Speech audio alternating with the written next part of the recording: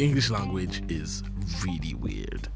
I mean, isn't it rather strange that one English word can have two exact opposite meanings?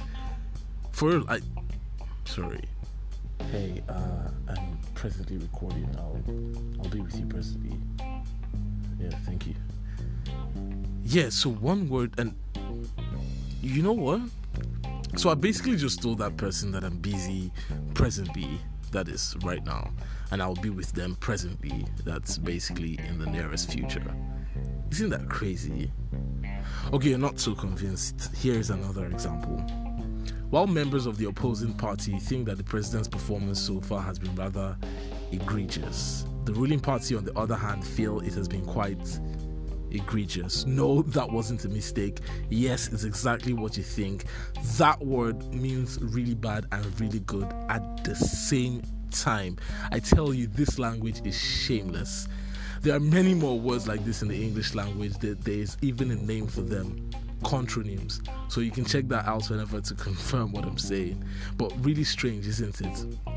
Speaking of strange, if you're walking towards two people you've never met, you do realize you're getting too close to strangers, right? Then if they both start acting strange, then there is a chance one of them is a stranger.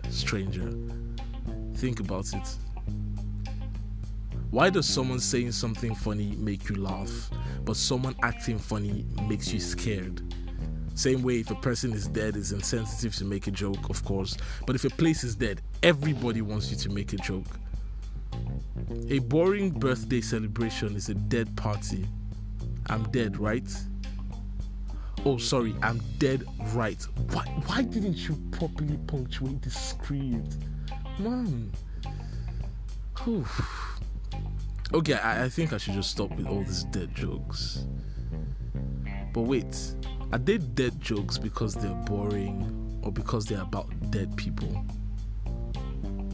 Anyway, if WOMB goes womb, TOMB goes tomb, why then does BOMB go?